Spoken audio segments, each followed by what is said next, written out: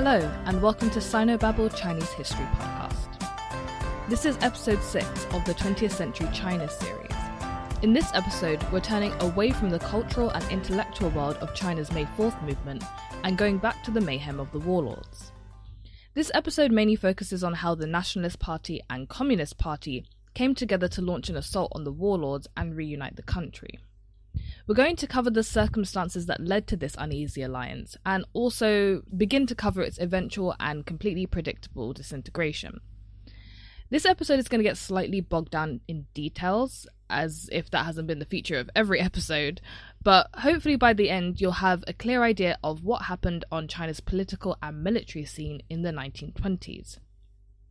For the purposes of the narrative continuity of this episode, it will probably help to split China into North and South. North and South are very rough divisions. It's not like every single area was touched by calamity and warfare. It's not even as if, the majority of people knew what was going on with the country's politics. Most foreign enclaves also managed to survive relatively untouched, and some even thrived, Shanghai being a great example. If I can get it together, I'll probably try and make at least a mini episode on culture in Shanghai in the 1920s, as it was genuinely an interesting time when many of the sites that we see today in Shanghai or we see in sort of old photos were built, and the culture that developed there was very unique in China at that time. But for now, we're sticking with the warfare and the bloodshed. So, in the north, the warlords that we discussed in episode 4 continued to wreak havoc in an effort to consolidate their power. By the early 1920s, the size of the warlord armies had swollen to around 1.5 million, and many wars and battles continued to rage between the different groups until 1927, with people constantly switching sides. Wars were fought for various reasons, for regional control, to have control over a particular trade network, or to take over an area of significant economic influence. However, most wars were fought for control of the national government in Beijing. Now, you're probably wondering why anyone continued to bother with the facade of the Beijing central government of the Republic of China throughout this period. To be honest, that's what I wondered too when I first found out that not only did it still exist in the 1920s, but different warlord factions actually actively battled to get themselves represented in the central government and, in turn, have the central government bestow upon them some legitimacy. There are three main reasons why the central government managed to hold up until 1927. Firstly, the outstanding voices of public opinion in China continued to believe in the Republic, mainly because they wanted the Republic to just work. By China's own historical standards, the constitution was a very newborn baby, and Parliament had barely gotten on its feet before being knocked over by corrupt warmongers and power-hungry bureaucrats. They wanted to give the Republic and constitutionalism a real chance, mainly because they wanted to give China a chance. All the other major powers in the world had constitutions, and also some combination of what Chen Duxiu had termed Mr. Science and Mr. Democracy. If China was going to take her rightful place on the world stage, it would need to reinvigorate public interest in the constitution, and that meant hanging on to the idea of a unified China with a central government by their fingernails, if necessary. The other two reasons were more pragmatic. Despite the obvious disunity of the country by the early 1920s, most foreign powers only recognized the authority of the central government. In the eyes of the world, there was one unified China, its capital was in Beijing, and it had a central government with a president, a prime minister, and a parliament, and that was that. Foreign powers always referred to the Ministry of Foreign Affairs, even when dealing with local issues. And even warlords had to go through the central government approval process when it came to local appointments that involved foreign interests or property rights. The final issue had to do, of course, with money. As a result of foreign recognition, the central government was able to borrow huge sums from foreign powers using China's natural resources as security. These foreign loans allowed the government to borrow at home as well, from banks, bonds, and by leveraging debt. These funds usually went towards funding the military of whichever warlord had his people in power at the time, or just lined the pockets of top politicians. Actual bureaucrats and state employees, like teachers and police officers, often went without pay altogether, and giving and receiving bribes became very commonplace. So the central government remained of strategic importance for asserting general dominance in China, despite the fact that it did almost no work to improve or even manage the livelihoods of the actual people of China, and if anything was a serious contributing factor to the mayhem. To give you just a taste of the confusion that reigned in the period, this is a brief timeline of the major wars fought between 1920 and 1927. Just in case you needed a refresher on who all the main warlords and different cliques were, Zhang Zuolin represented the Fengtian clique, Wu Peifu represented the Zhili clique, and Duan Qiri represented the Anhui clique. So, in 1920, the Zhili and Fengtian cliques teamed up to oust Duan and his Anhui clique from the central government, dividing the territory gained between the two of them. Wu of the Zhili clique and Zhang of the Fengtian clique then promptly turned on each other in 1922, which resulted in a victory for Wu, and with Zhang and his Fengtian clique driven back into the northeast in Manchuria. However, in 1924, the Fengtian clique struck back, this time not only in alliance with the Anhui clique, but also with Feng Yuxiang, a Zhili general who had defected to Zhang's side, possibly due to internal rivalries with Wu Peifu. The Zhili clique was defeated, Duan was able to return to the head of the central government once again, and Feng Yuxiang demanded, kind of as an aside, that the last emperor, Puyi, leave the Forbidden City, which he promptly did with his family, and they went to live in the Japanese concession in Fujian province. After Feng Yuxiang had tried unsuccessfully to stage a coup against his new warlord general, Zhang teamed up with Feng's old warlord general Wu Peifu to drive Feng out of the scene altogether in 1926.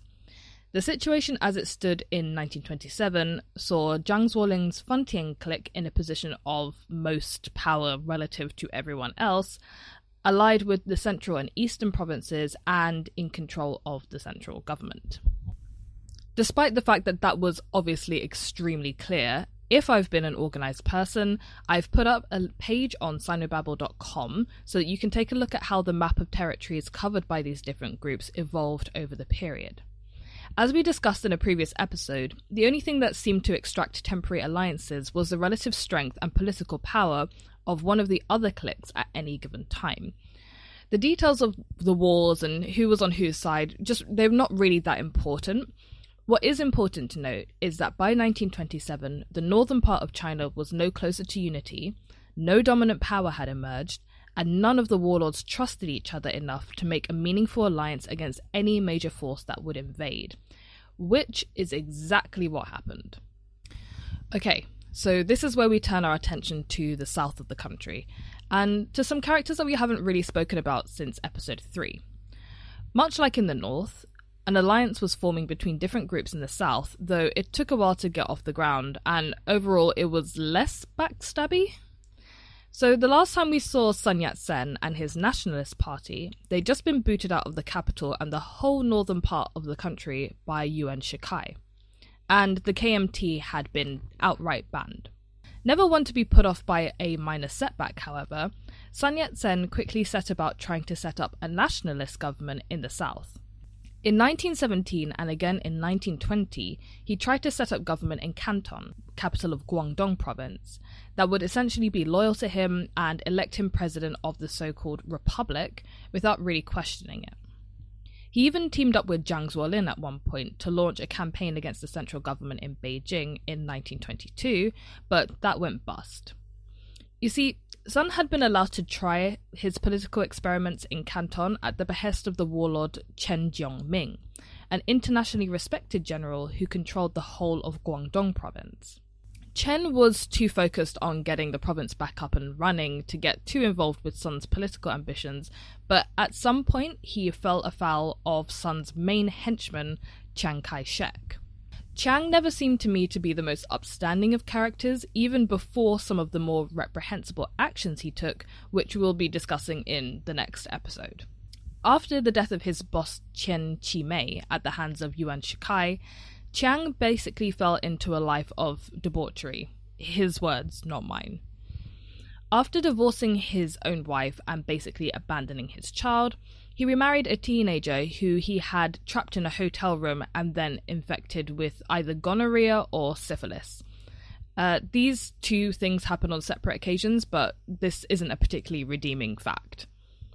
He ended up working for Sun as his main military aide, and Sun trusted him, which was all that really seemed to matter. In any case, as their northern conquest became increasingly hopeless, Chiang Kai-shek convinced Sun that his real enemy was actually Chen Jiongming, and that they should return to Canton to oust him.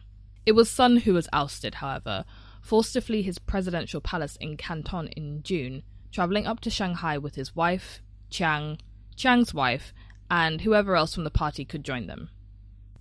Again, never one to back down in the face of adversity, Sun managed to scrape together enough cash to fund mercenaries to oust Chen Jiongming from Guangdong. Chen's own position was by no means secure, and the deed was completed by January 1923. Sun returned to Canton in February. So Sun Yat-sen was now back on track to set up a secure political regime, raise an army, and take back the north, reuniting the whole of China under his Republican banner. Easy enough on paper, but Sun had real problems to deal with, the first and most pressing being the functional running of government in Canton in order to raise his much-needed funds. Canton can be described at this point as sort of a lively mess. Almost 1 million inhabitants benefited from the new factories and foreign trade links that meant a fast-developing, liberal and modern city. These new and successful businesses were a vital source of funding for Sun's government, as his government continued to compete with military forces for tax funds. These were the same military forces that Sun had originally paid to secure leadership of Canton on his behalf. The people of Canton also suffered under pressure from Sun's supposed mercenaries, who the government failed to control as they extracted high fees and even looted from stores and robbed locals at gunpoint. Sun's Guangdong was also under constant attack by allies of Wu Peifu and Chen Jiongming throughout 1923. Despite its almost 2 decades of government and political influence, the Nationalist Party had neither the local control it needed nor the national influence it deserved. The party was arguably left to others to run, while Sun sought alliances from former friends in the US and Britain. Both refused to help, either politically or financially. It was at this point that the Soviet Union swooped in to persuade Sun that the answer to all his problems was to form an alliance with the Communists. Having already issued a statement of nominal cooperation between the KMT, that's the Nationalists, and the Soviet Union in 1923, the Soviets sent yet another Comintern agent named Borodin, real name Mikhail Grusenberg, to cement the relationship further and push for a unified KMT-CCP front against the warlords. We've just spoken about the founding of the Chinese Communist Party in the last episode, so I won't bother going over that again. I'm sure you've been paying super close attention thus far. The Chinese Communist Party, or CCP, had actually pledged in 1922 that they would form an alliance with the KMT, the Nationalist Party, in order to reunify the country. Maring, the Comintern agent who had presided over the founding of the CCP, had encouraged this unity to fight the feudal warlords, pointing out that once they were defeated, the CCP could launch the proletariat revolution for workers and peasants against the national bourgeoisie. It was a good plan, but it's not to say that this alliance was unilaterally supported. While some members of the CCP appreciated the progressive nature of Nationalist Party politics, they didn't want to necessarily enmesh themselves with the KMT. After all, the communists' main doctrine was the taking down of the bourgeoisie capitalists. Meanwhile, the KMT was run and funded by bourgeoisie capitalists.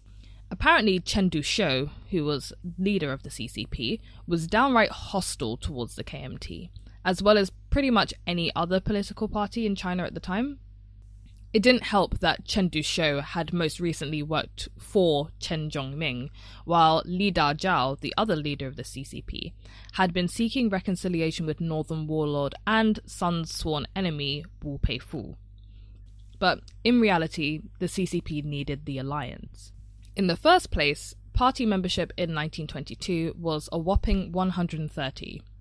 That's not 130,000, it's just 130 people. That number had ballooned to 300 by 1923. Hardly a mighty force to be reckoned with, but they still had the support of the Soviet Union, which had its own motivations, to be sure, but it was enough for the CCP to gain access to the force and legitimacy of the KMT, whilst also building up membership for the CCP. The CCP's main goal of reunification of the country happened to align with the KMT's own goals at the time, so in this respect they were at least aiming for the same thing. Their other aims of organising the urban proletariat and helping the rural poor also meant that they would need to rely on the KMT's organisation and size to get a grip on China's new, burgeoning industrial workforce. Strike action was difficult to pull off, expensive to fund, and hard to control, as a failed railway strike in Wuhan had proved.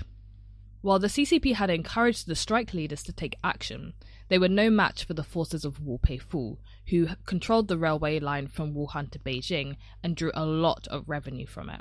Wu Peifu ended the strike with the beheading of the strike leader, which convinced many in the CCP of the need to ally with someone who could take on the northern warlords, who currently formed their biggest obstacle. The KMT, on the other hand, desperately needed support if they were going to make any headway in the country. Both the KMT and the Soviets wanted to check Japanese power in the north of the country, and the manipulation of most of the other warlords by the Japanese meant that there was no one in the north the Soviets could trust.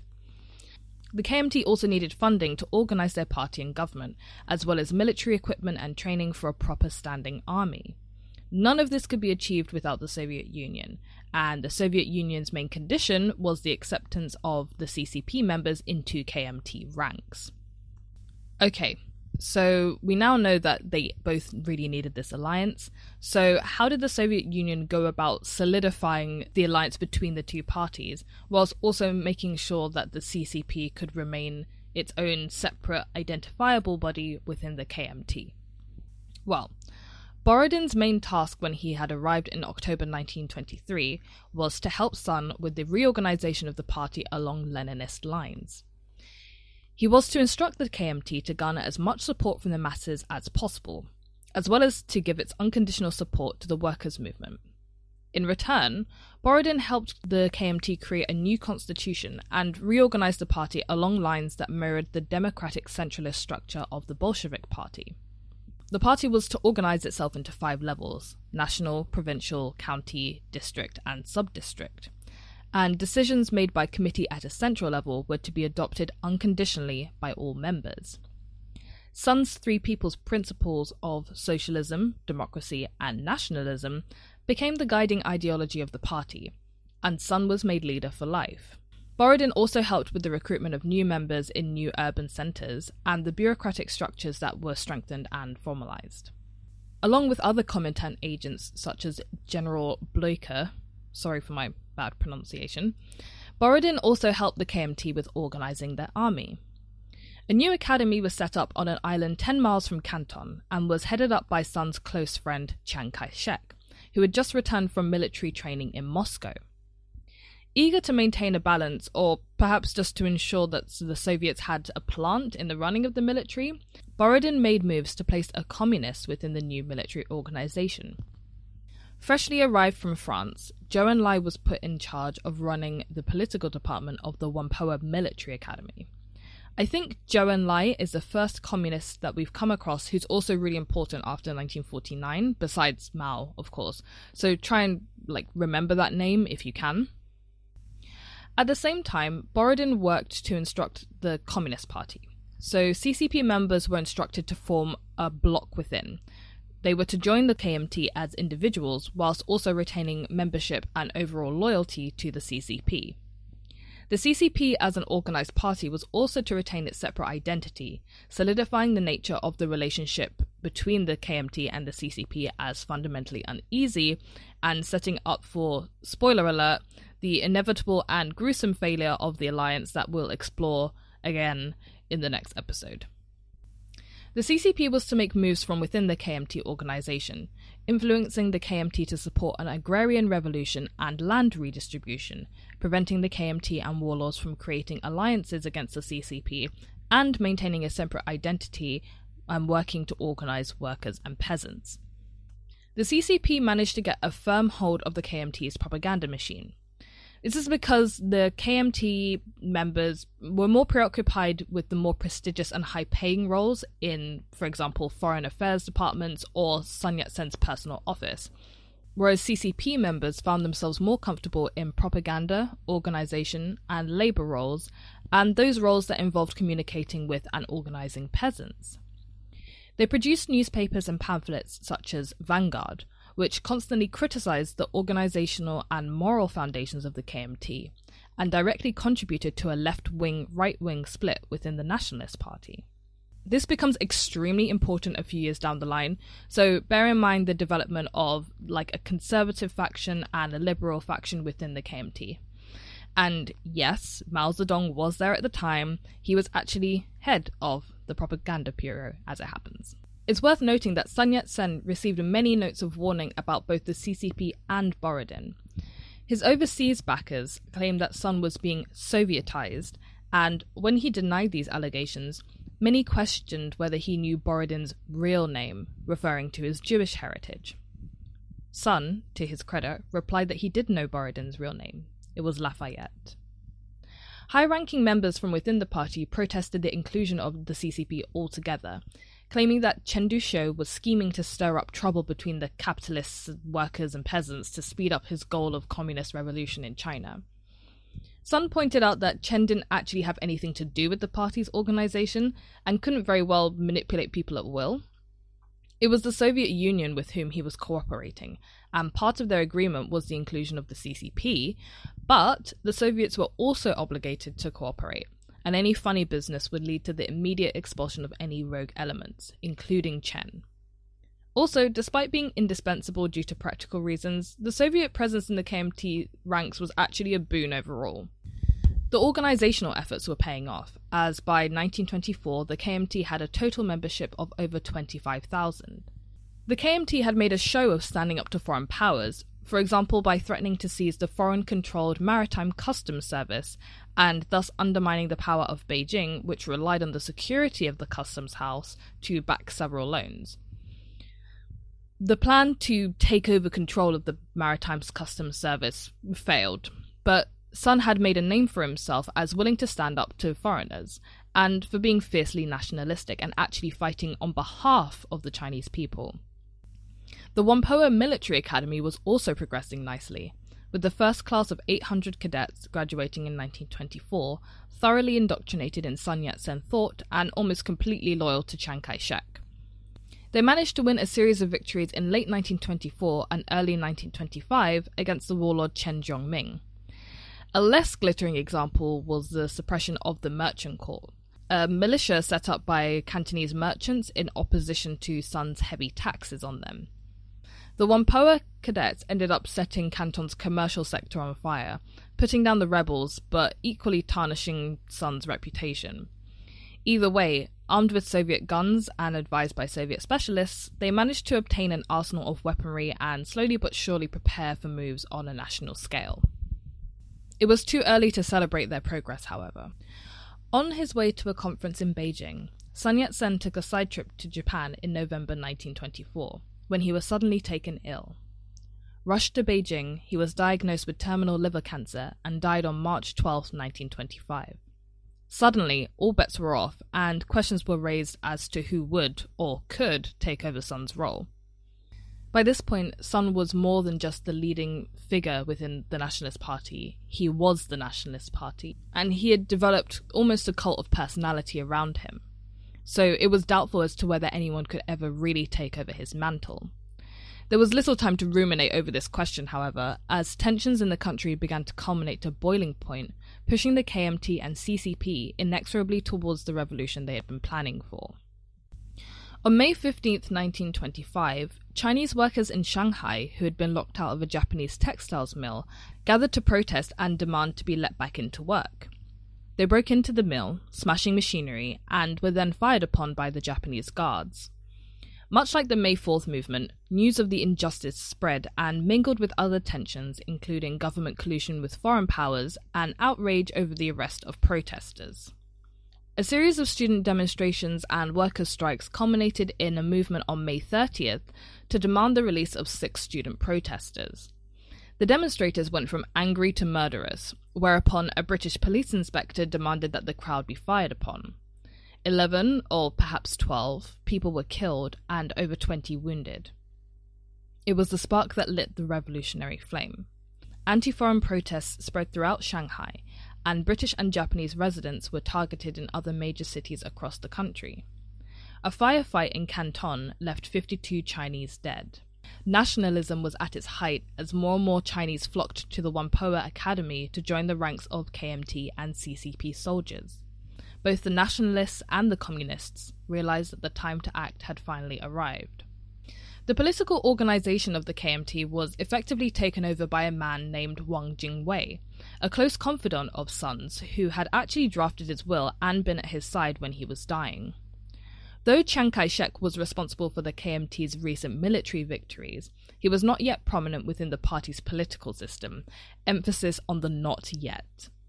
However, this also happened to be the point at which the left-right split within the KMT started to show. See, told you it would be important. A high-ranking leftist, Li Zhongkai, was assassinated in 1925.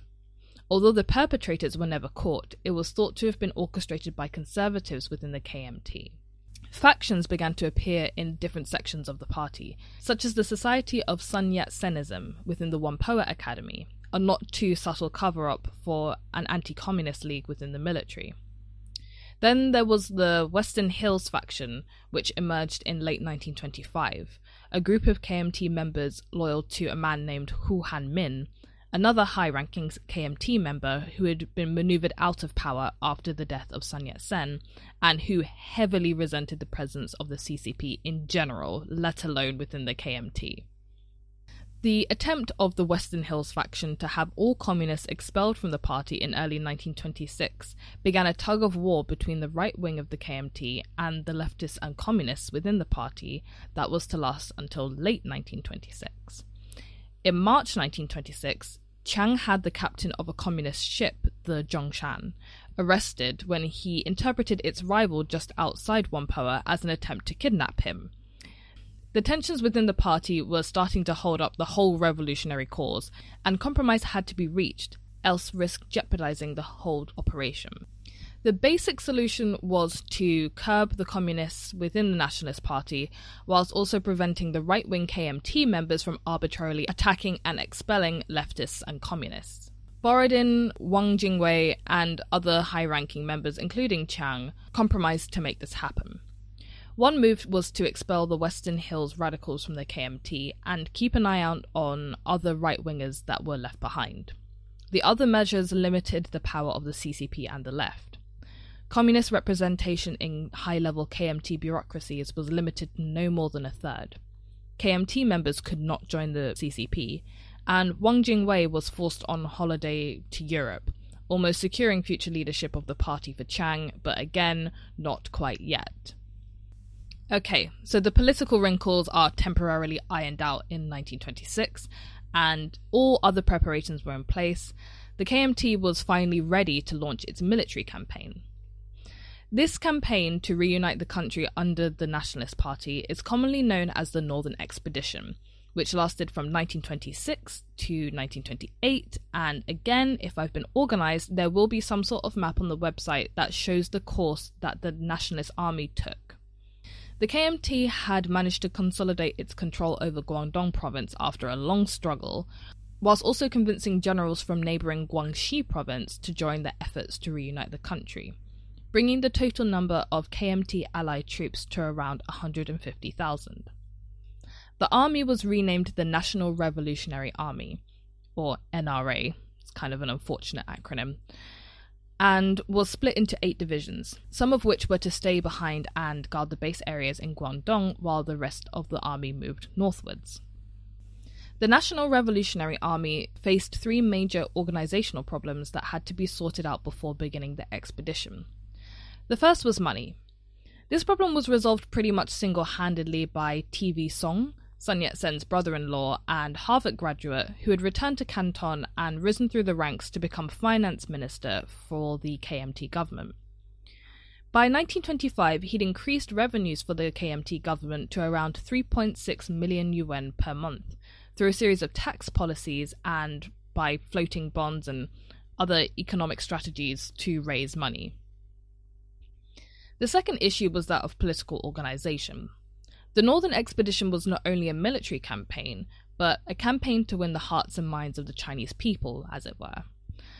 Communist and nationalist political workers were organized to move ahead of the army, organizing peasants and workers to help them disrupt local industry and transport for incumbent warlords, persuading them with promises of better treatment and higher wages, a tactic that, surprisingly, had never even been considered by any of their rivals.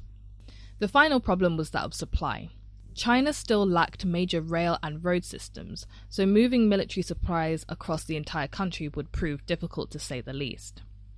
Large numbers of transport labourers were organised from disaffected peasants and striking workers from Guangdong and neighbouring provinces, while plans were made to pick up the resources from retreating enemy armies as the NRA moved northwards. This part of the plan rested very heavily on the success of the actual military campaign. The military tactics for this campaign were worked out by Chiang and Comintern advisor General Blücher, with whom Chiang had been working for several years. The NRA had three main targets to take out: Wu Peifu in central China, Sun Chungfang in eastern China, and Jiang Zuolin in the north and Manchuria. We haven't met Sun Chungfang before, but he becomes important in this part of the story as he has control over the richer eastern coast parts of China, as well as the historic capital of Nanjing in Jiangsu province. The plan was to split the army into three units. One would move up to Wuhan via the Xiang River, thus taking out Wu Peifu's major base in Hunan. One would move up to Jiangxi via the Gan River, and the third would travel to Fujian to capture the Zhejiang capital of Hangzhou, not far from Shanghai. The decision would then be made as to whether the army should consolidate its central China base of Wuhan, which, if you remember, was where the 1911 revolution first broke out, or to move east and make Nanjing the capital whilst also trying to secure Shanghai. The campaign officially launched in July 1926. I'm not too into army stats and military campaigns and things like that, so I'm going to be a little scarce on the details for this part.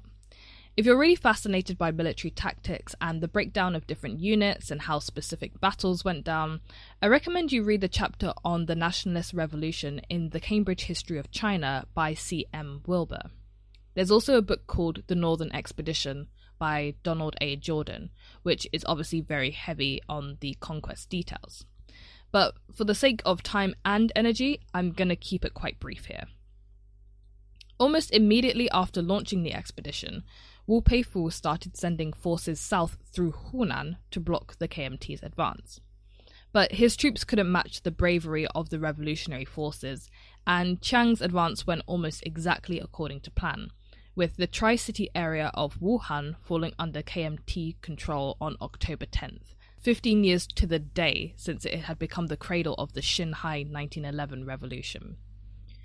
The Jiangxi campaign went less smoothly, with critical cities proving stubborn and casualties heavy, but Chiang managed to secure the city of Nanchang, the capital of Jiangxi, in late 1926. This gave the NRA the boost it needed to all but confidently stride into the coastal province of Fujian by mid-December. In less than half a year, the KMT had brought 7 provinces under their control, along with several generals from these provinces who had defected to the nationalist side, meaning a more impressive, if less organised, military force. The guidance of Soviet advisors, as well as the political dedication of the NRA soldiers, had paid off, as the KMT forces became renowned for their bravery and high morale in the face of the direst of circumstances. The winning over of locals through fair treatment and anti-imperialist political proselytizing had also paid off big time, as these locals often welcomed the NRA forces with open arms, giving them food, acting as porters, and even colluding with them to sabotage warlords or even join in the fighting themselves. The total population of these provinces was around 170 million, which definitely caught the attention of several foreign powers, including the British, who until that point had been hedging their bets on Wu Peifu. The time for the final thrust had arrived, and the nationalists had an important decision to make. The leftist arm of the KMT was snuggled away in Wuhan in central China, while Chiang was in Changsha in the east, preparing to make a final push for Shanghai. Wang Jingwei had arrived back from his sojourn in Europe and had been re-elected head of the party's central committee, and he had made the executive decision to keep pushing north, team up with other disaffected warlords, and take the politically important Beijing. This is where the moderate rightist split with the leftist communists in the party really started to show. Chiang became suspicious that the leftists in the party were trying to get rid of him, and to be honest, he wasn't wrong. Chiang even travelled to Wuhan to encourage the leaders there to press on to Shanghai, but his ideas were rejected, and he returned to Changsha embittered and furious. The leaders in Wuhan, meanwhile, stripped Chiang of his political powers and made plans to mobilise army units to encircle him and try and get rid of him for good. Borodin especially was worried about a breakdown in the party and the possible expulsion of the communists, as the rivalry between Trotsky and Stalin back in the Soviet Union was reaching a fever pitch, and Stalin's campaign would not have been able to withstand a blow like that. Chiang didn't hang around to be tossed aside like a used tissue, however. Sorry, I couldn't think of a better metaphor. He started negotiating with the Japanese and warlord Jiang Zuolin to hold off while he moved into Shanghai. He contacted the heads of the Bank of China in Shanghai and the Shanghai Chamber of Commerce to secure financial backing so that he could mobilize his army without relying on the consent of the main KMT heads in Wuhan. The Wuhan leftists in the KMT were furious and horrified when they found out about Chiang's dealings, particularly with the Japanese, and they denounced Chiang as a criminal, but that didn't stop him. By early 1927, Chiang had captured Hangzhou, the capital of Zhejiang province, and was only 100 miles away from securing his prize of Shanghai, which will be the topic of discussion for the next episode. So I hope you enjoyed this episode, guys. I know it was a little heavy on the facts and the figures and the names, and possibly less stimulating than the last episode, but I thought it was really important to cover how the warlord's reign actually came to an end. In the end, it wasn't a huge decisive battle or a major political breakthrough that allowed the KMT to take over the country. As it usually is with these sorts of things, it was more of a gradual creep, decided on a battle-by-battle basis, and relied more on the attitudes of the population, as well as influential individuals, than on the actual ideals of the revolutionary movement. I also wanted to cover the developing relationship between the left and the right in China, because that becomes the foundation for pretty much everything we're going to talk about from here on out for at least the next 5 episodes.